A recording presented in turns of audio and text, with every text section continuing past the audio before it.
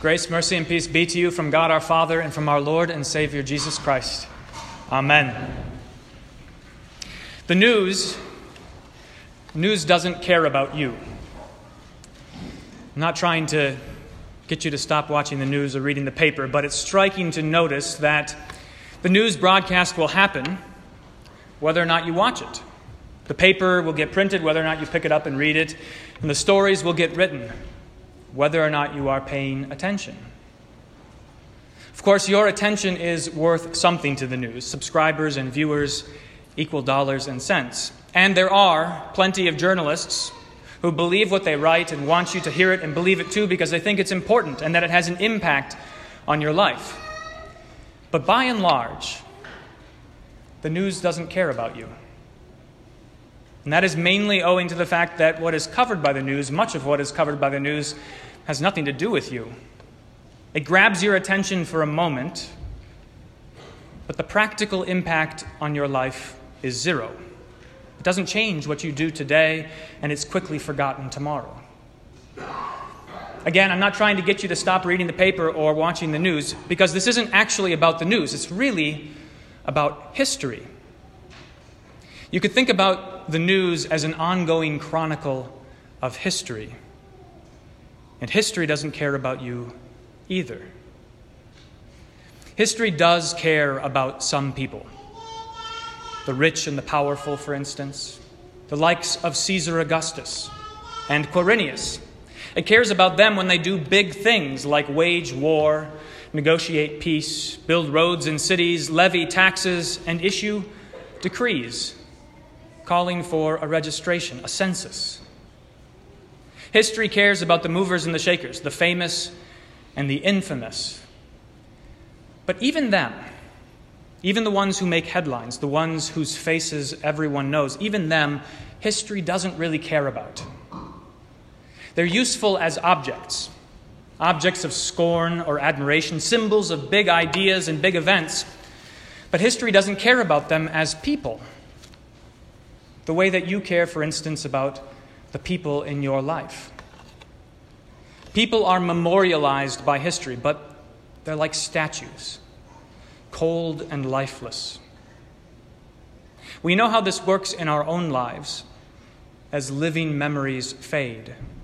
You care a great deal about your parents and your grandparents and perhaps your great-grandparents.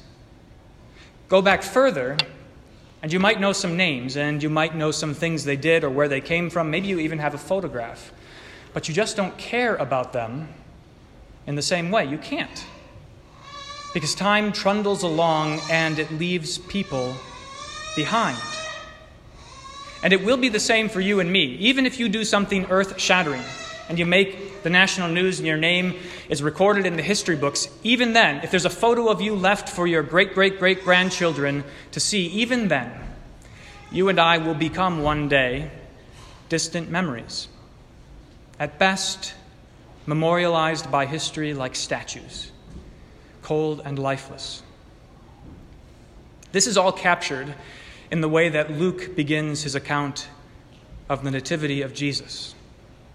In those days, a decree went out from Caesar Augustus that all the world should be registered. This was the first registration when Quirinius was governor of Syria.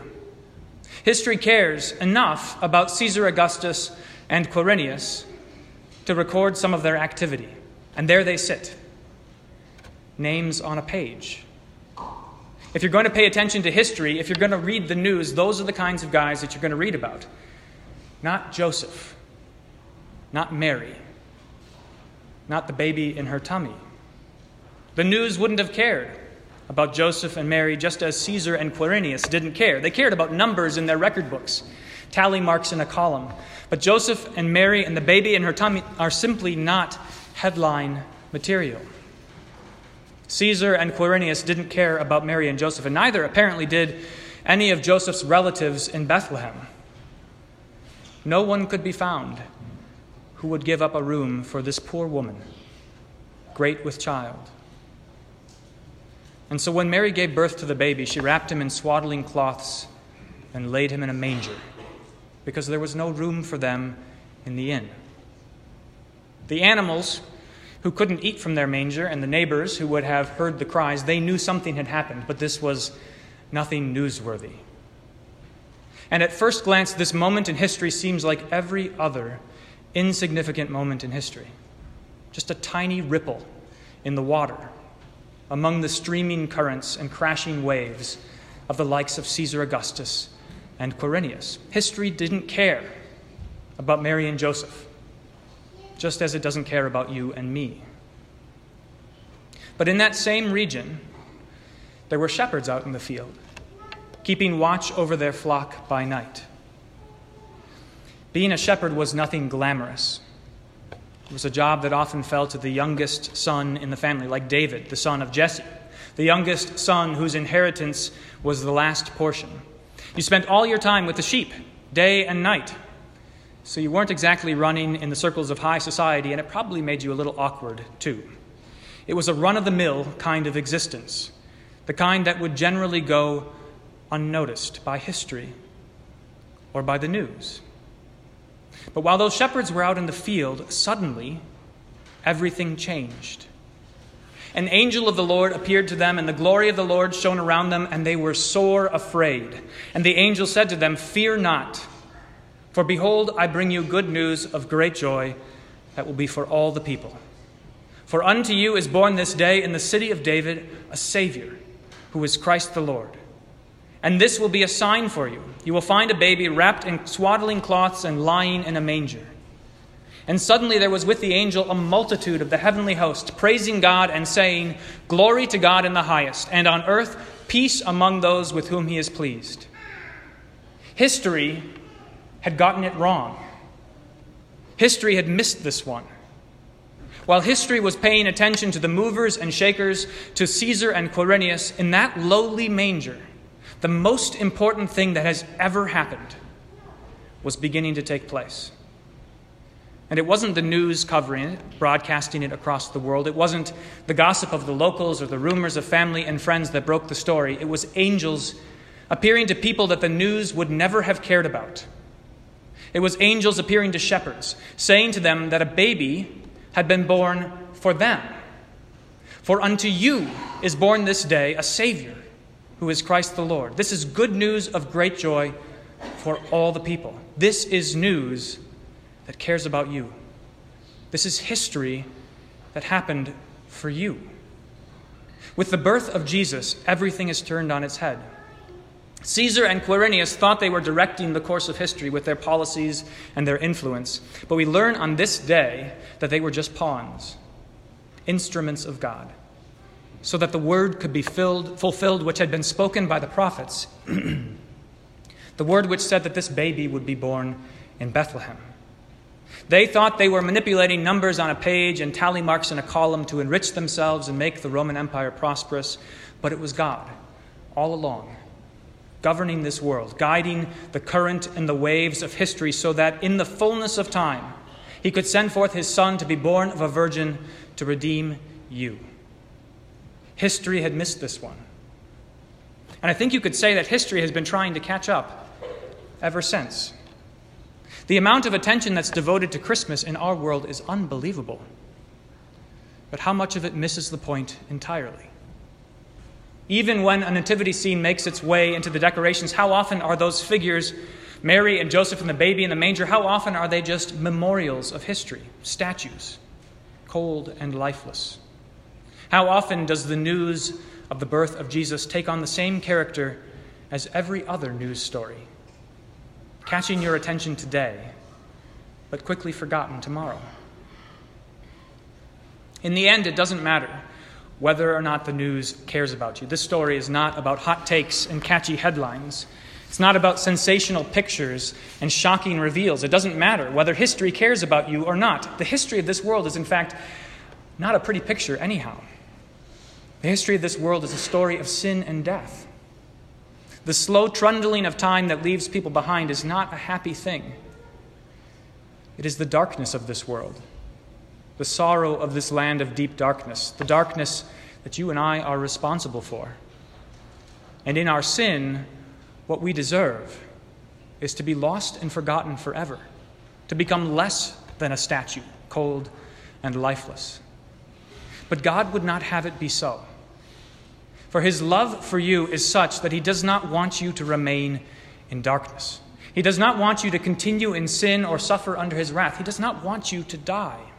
And so he has directed all of history, big and small, waves and ripples, your coming and your going, all of that he has directed so that you can hear the good news of great joy proclaimed to the shepherds. So that hearing of the child born in Bethlehem, hearing of his life, death, and resurrection, you can come and worship him on bended knee, trusting him, receiving from him forgiveness, life, and salvation. This is a moment in time, an event unlike any other. The birth of Jesus didn't just happen and stay put so that now we watch it grow further and further into the distant past. The birth of Jesus marked the beginning of a life that would not one day fade away in memory.